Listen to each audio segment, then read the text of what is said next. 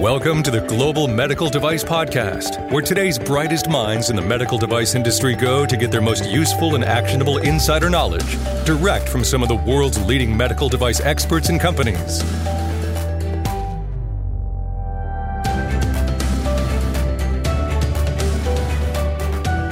One of the things that surprises me the most after being in the medical device industry for almost 20 years is the number of companies that still are not prepared for an FDA inspection.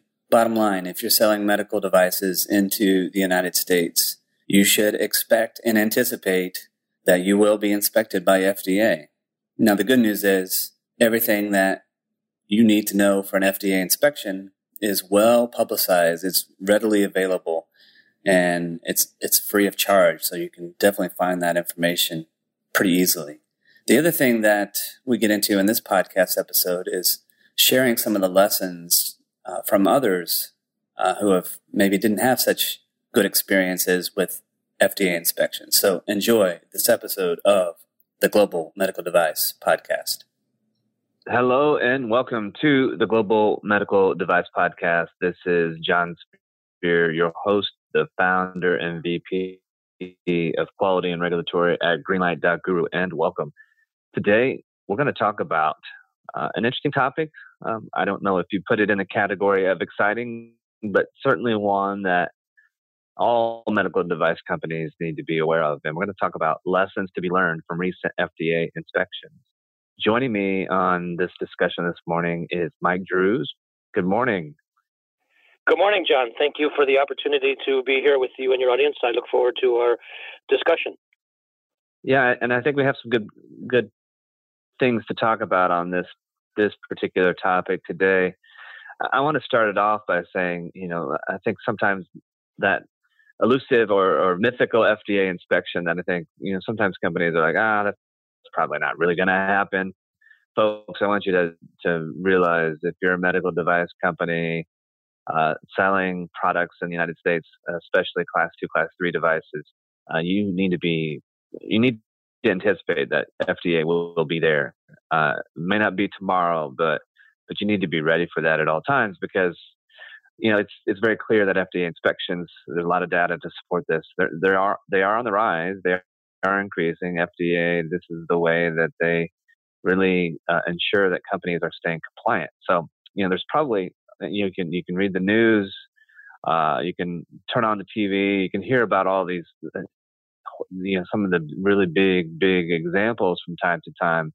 And while those are interesting, sometimes you don't get a lot of lessons from those. But I think there are some really recent examples, Mike, that have come up in the press recently about recalls and inspections and things of that nature. So, just share from your perspective, what are some of the lessons that we can learn from some of these recent examples? Well, I think, John, there actually are an awful lot of lessons that we can learn if we take the time to look for them. And part of the impetus for our discussion topic today was based on a recent report in the technical press listing the 10 biggest recalls, medical device recalls of 2017. And one thing that I thought would be interesting to point out to your audience is that 10% of the total number of recalls this year are the so-called Class 1 recalls. These, as most of your audience is probably familiar, is the most severe type of recall. FDA characterizes a Class 1 recall as having a reasonable chance that a product, a medical device, will cause serious health problems or possibly even death. Of course, what does reasonable chance mean? That's open to great interpretation. But it's a reminder to the audience that something that you and I have talked about a number of times in the past, and that is in many cases, this is high stakes bingo. We are talking about people's lives here. And so we do have an obligation to try to do what we can to try to prevent problems. And why don't we begin, John, by sharing an example from your world of your recent situation that you were involved with the inspection? Yeah, it's an interesting story, and it's not quite to recall status yet, but based on some of the intel that I have on this particular situation, it could lead down that path pretty quickly, actually. And I wish I could say this was a unique scenario, but the story that I'm about to tell you, I've heard and experienced a couple of times, and it kind of started like this. I got a phone call from a company that said, "Hey, we have an FDA meeting coming up," and FDA meeting is a pretty benign thing. Well, what does that mean? And through the course of the conversation, learned that this company had recently had an FDA inspection. Now, up until this point, they had been on the market with their product for several years. The product had been 510K cleared, and up until that point, they had never had an FDA inspection. But then the FDA came to visit and started asking them some really core basic questions, like, where is your design history file? What about your procedures for nonconformances? What about your procedures for complaint handling, and so on? I mean, it was a long laundry list of things.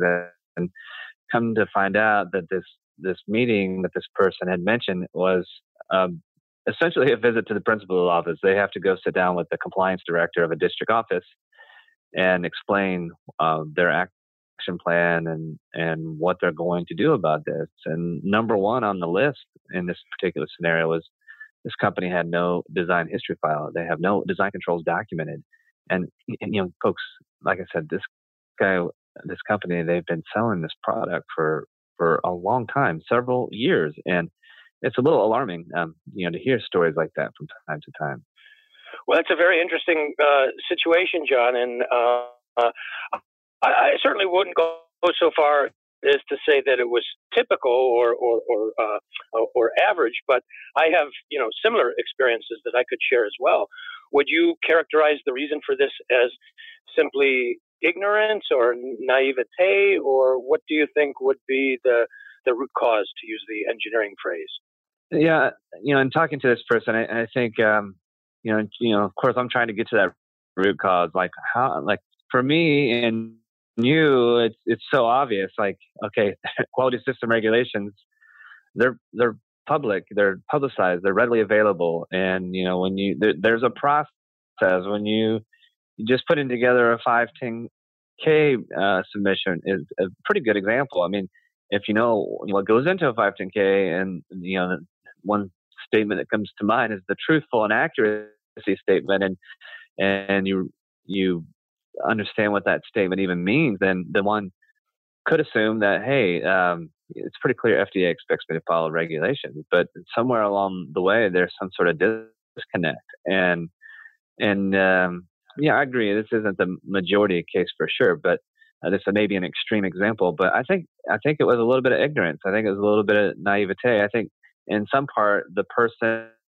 that was putting together this 510K submission, I didn't peel back that layer, but I can suspect that they might have outsourced that or had a resource that helped them with that, and maybe didn't dig any deeper. Maybe didn't dig into, hey, let me see your design history file. It doesn't sound like this company had any sort of audit system in place. They didn't really have any sort of effectiveness checks on their quality system. So, maybe it's ignorance, maybe it's naivete. I'm not really sure which category it is, but regardless, it's clear they missed the mark.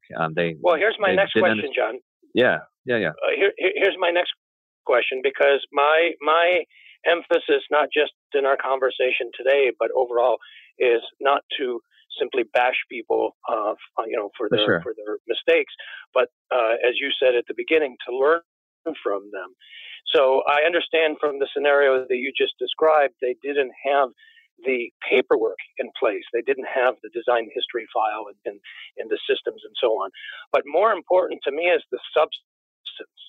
So did they have, and you may or may not know this depending on the familiarity with this particular case, did they have the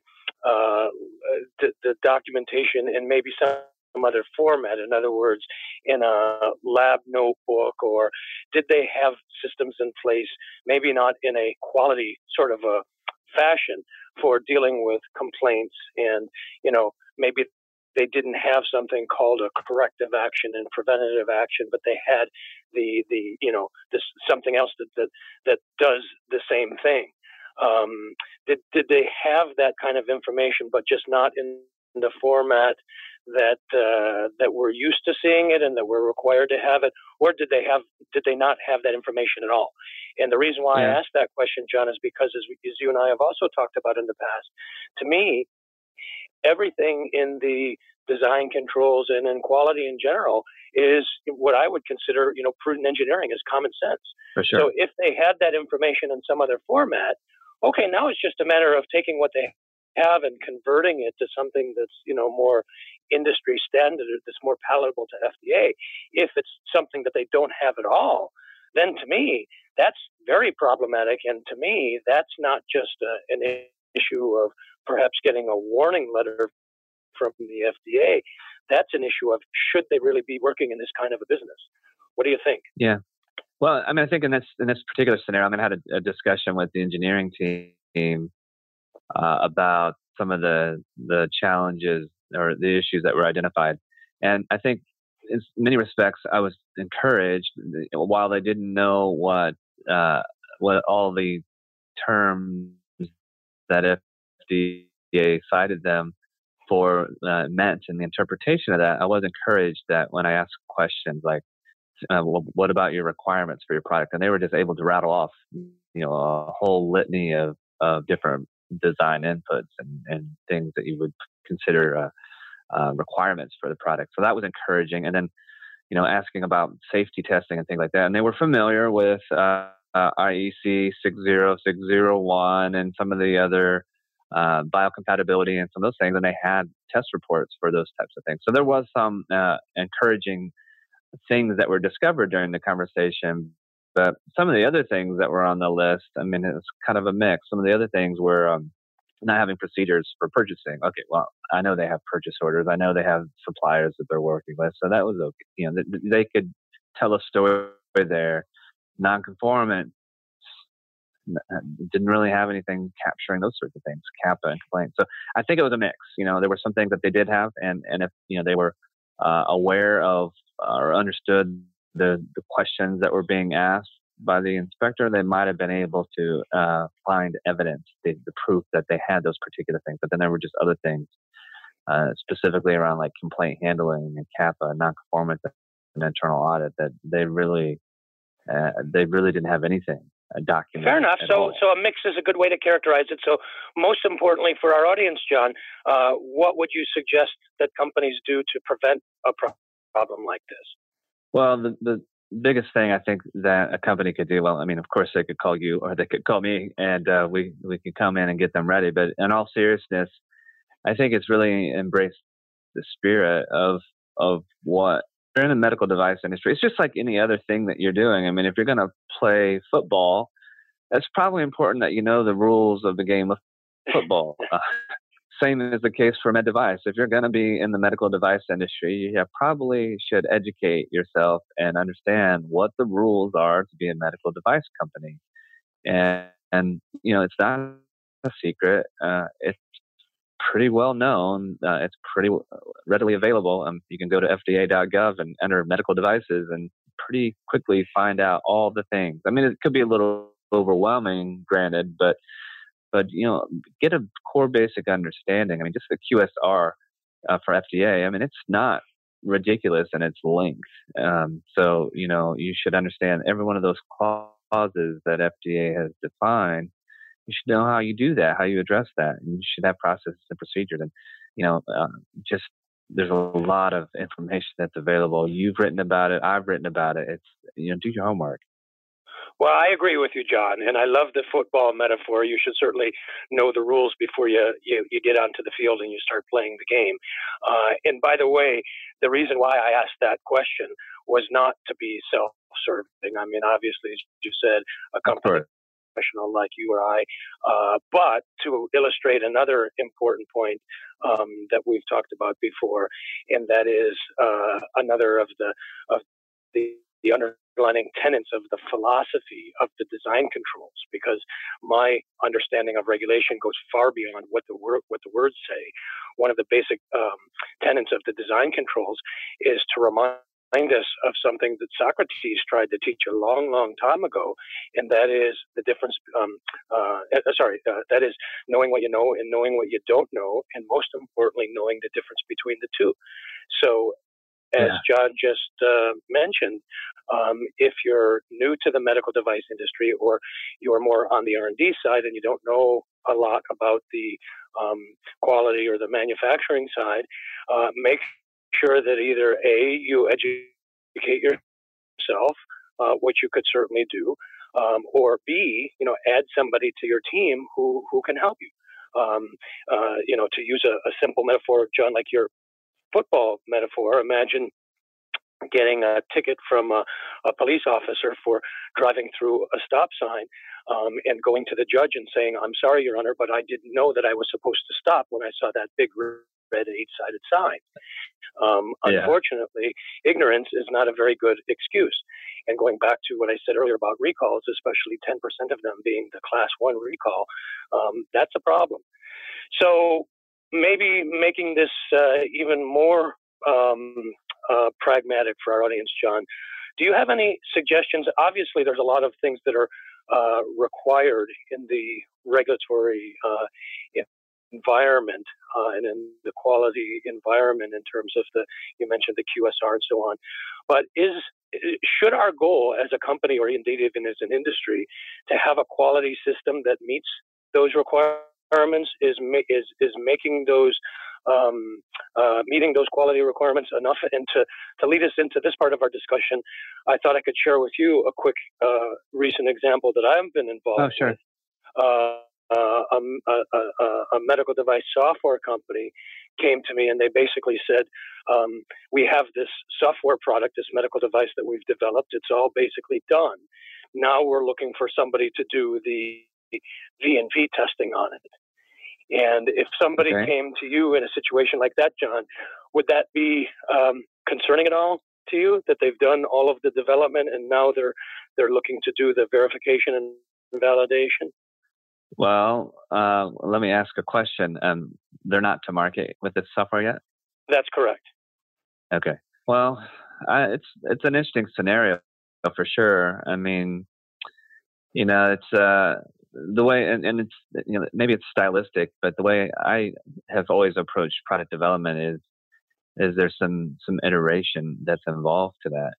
And, almost to the point where as I'm developing that software, granted, it may not be the formal V&V activities, but I have a pretty good idea of what my product is going to do based on just the definition of requirements and the things that I've done. Now, the challenge with this particular scenario is, if I understand it correctly, is that, they said, we're done, we're frozen, we've done everything we're going to do, and now we're going to throw it over the wall to somebody else from a V&V standpoint.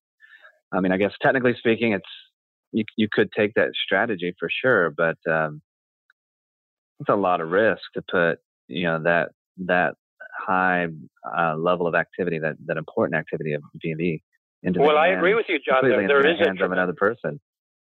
There is a tremendous amount of risk. And once again, I love the metaphor that you just used. I've used it myself, of throwing it over the wall, so to speak.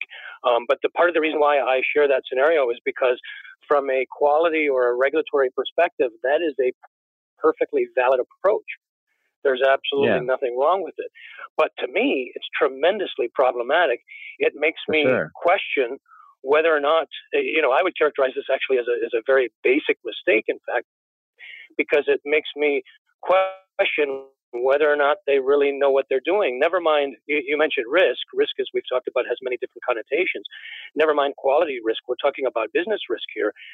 If their product is, quote unquote, fully developed, and in the process of now doing their V&V testing, they discover that there's a problem or something.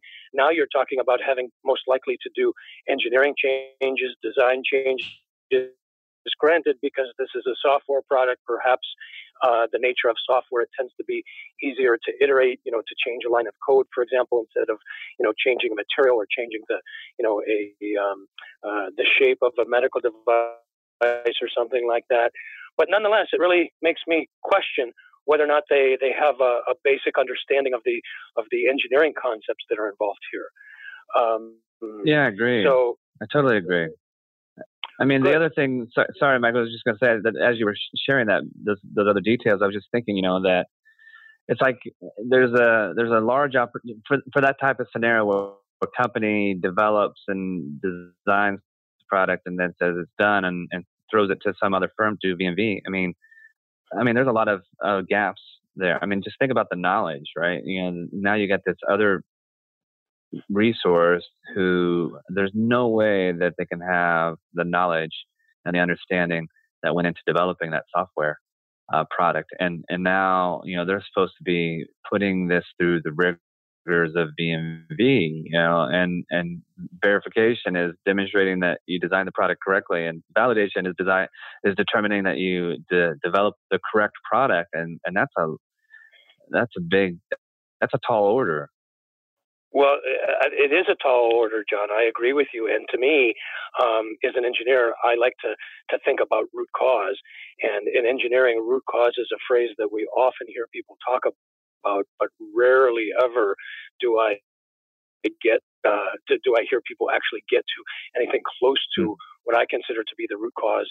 Usually they're just skimming the surface. Usually they're just putting, Band-Aids on a problem. To me, oftentimes the root cause is the thing between the people's ears or the lack thereof. It's the thinking. And in this particular case, I think the root cause, it's illustrative of something that I think is far too common in our industry, and that is the tick box on a form approach. Yeah, we've developed the device. Tick, it's done. Now we have to do V&V testing. Tick, it's done. And again, this might sound harsh to some people, but I really believe, for a variety of reasons, anybody that takes that approach to this, to this field, and because this is high stakes bingo, think about what we talked about at the beginning with the recalls. They perhaps should not be working in this business. We need to take a more holistic approach. We need to be thinking about everything, including V&V testing throughout the process, not just as a tick box, especially at the end. So as we approach the end of our discussion, I'd like to maybe use this opportunity to talk about a few other best practices, anything that you might recommend, John, to the audience, either that is required in the regulation or perhaps that's not required in the regulation, to help companies kind of learn and to avoid problems. I have several examples, but anything you can think of? Well, just maybe a couple pragmatic tips that companies, I think, you really should think about. I mean, you and I have talked about quality and regulatory several times on the Global Medical Device Podcast, and and just even the last example you mentioned about checking a box on a form, so to speak. And I think first is if you're looking at a quality management system as a checkbox activity, something you got to do because the regulations say so, then you kind of miss the point. I mean, you should design a quality management system to address your business needs, frankly. I mean, if you read the QSR and you understand what each of these things says, it's just good business, folks. That's the first thing. And the second thing, you may not know how and what and where to focus your time, effort, and energy, or maybe you don't even understand some of FDA's interpretation about things, because if you're new to this and you're reading the QSR for the first time, I could see where it might be a little ambiguous, but there's a really good resource. I mean, you can go read warning letters that FDA publishes because they're in the public domain. You can read through those, and FDA usually provides pretty good commentary whenever they cite a company for a particular issue. They explain, what it is that they were looking for, what they didn't find, and that sort of thing. So, use that to your advantage. Read and learn what the expectations are. I think that's terrific advice, John. I would like to just offer a few additional suggestions. And one, which was actually not on my list, but I think I'm going to add it to my list. It's something that you brought up earlier, and that is know the rules. It sounds to me, obvious. No, before you get onto the football field, know the rules. Before you get behind the wheel and drive the car, know the rules. The medical device business is no different. So know the rules. That to me is a statement of the obvious, but it's clear from your example. Then there are others that some people don't. Yeah. But a few others. First of all, I learned a long time ago not to make the assumption, as many people do, and including, FDA makes this assumption as well, that if you have a quality system in place and it meets the regulatory requirements, that it works. I do not make that assumption. I see a lot of systems in place that meet the regulatory requirements that don't necessarily work, or they don't work as well as maybe some people think that they work. So why assume that if your QMS meets the regulatory requirements or the quality requirements, that it's working? Assess the efficacy of your system. John, we're all used to measuring the efficacy of our medical device, but most people are not used to thinking about measuring the efficacy of your systems, including your QMS. How do you know that it's working? Probably the way that most people demonstrate this is with an audit. Well, audits are great if they're done properly, but in my opinion, this is kind of like the concept of an independent reviewer and the design controls. If you have somebody come in and say, "Oh, you're all doing a wonderful job, let's have a parade and wave the flag," you may have met that regulatory requirement, but you certainly, in terms of the letter of the law, but you have certainly not met the spirit of the law. You need to have somebody come in and be literally brutal, and ask the questions that maybe perhaps other people in your organization don't want to ask. So make sure that you have an auditor or an independent reviewer who's going to do that. And I can tell you, John, in my experience, when I do this with companies, and I spend some of my time doing this with companies, as you know, I want essentially an ironclad consulting agreement. In other words, no matter what I say to the company, they're going to pay me. Because if you don't do that, then, if you have somebody come in and say, "Oh, you're all doing a wonderful job," I don't think you have met that that spirit of the law, so to speak.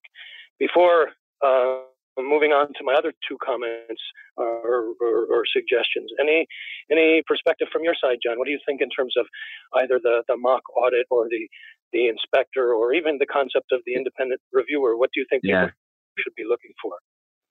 Well, yeah, and I was chuckling about the parade. If your auditor tells you everything is wonderful, let's throw a parade.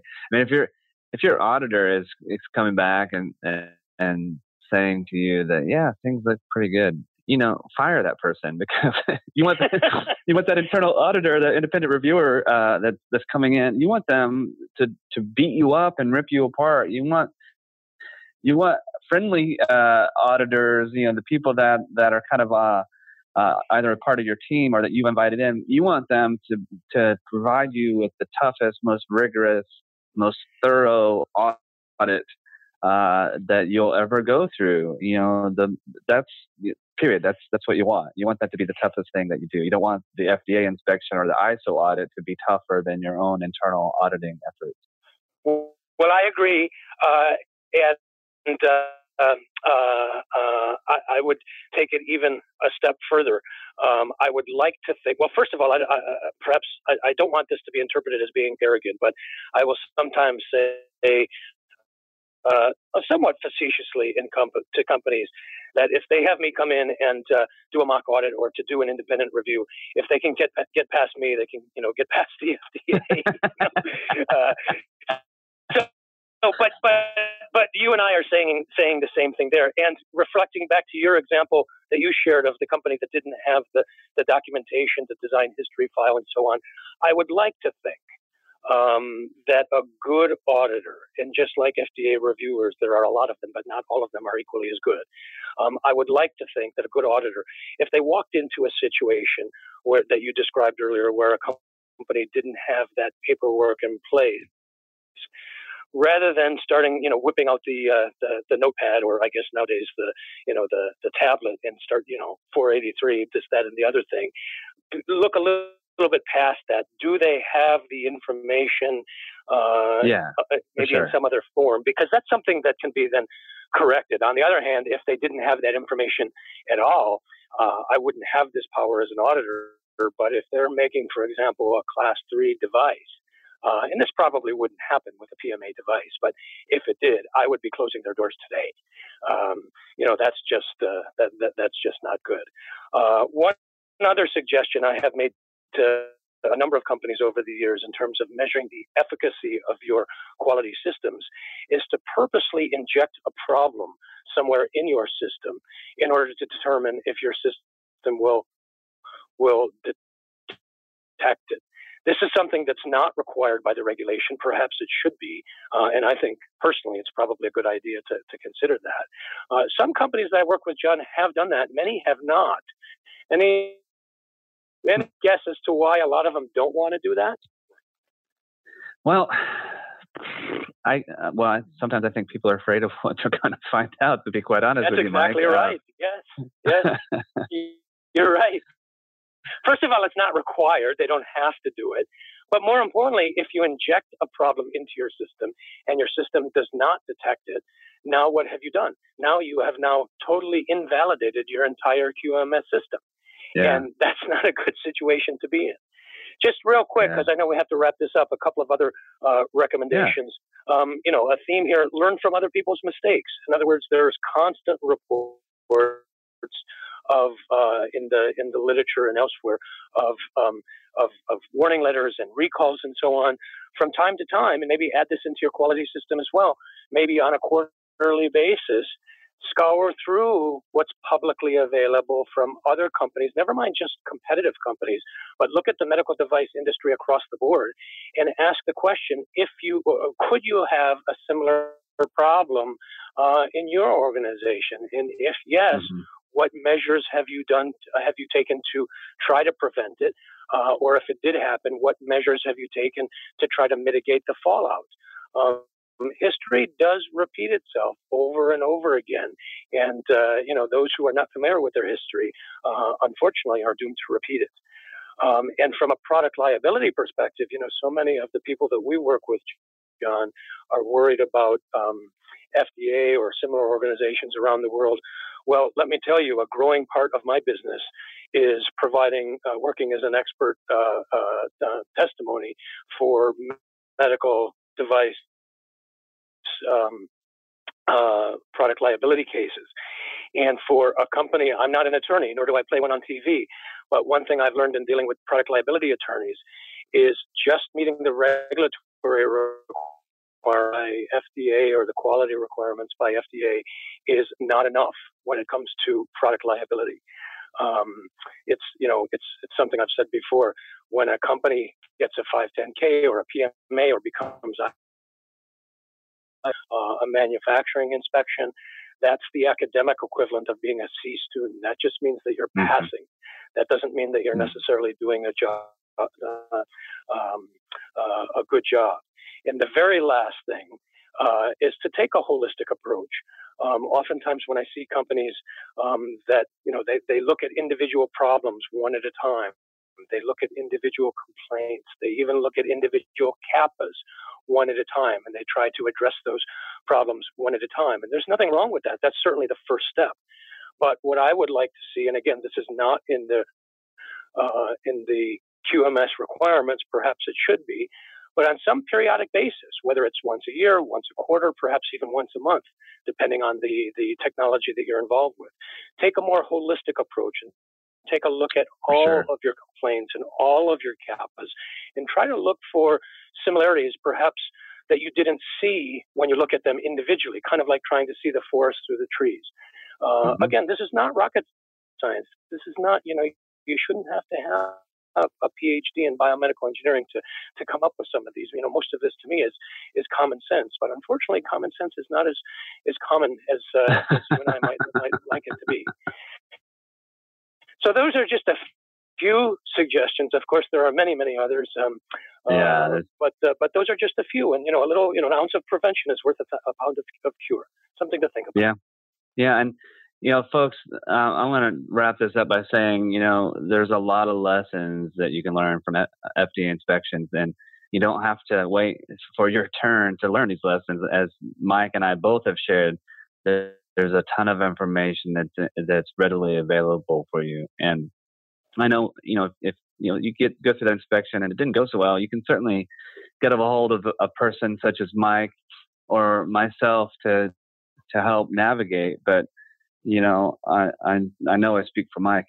We'd rather you call us before so that we can make sure that you've got the proper systems in place and the preparation necessary so that FDA inspection and any other audits, quality system audits, can go as smooth as possible. So do reach out to us. And the good news on the story that I mentioned a moment ago, Mike, that person did contact us, and we are working with him at Greenlight.Guru, and I'm optimistic that we're going to be able to get him through his challenges, because that's one of the things that we do at Greenlight.Guru. Whether you have done the first time or many times before, and we help companies with their quality management system. We help them understand what design controls are, and we have a software platform that makes that a little bit simpler as well. So folks, if you're wondering how you might set up your quality management system and how to prepare for these types of events in your medical device journey,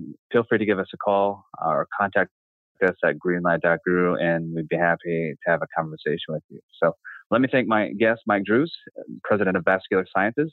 And once again, this has been the Global Medical Device Podcast.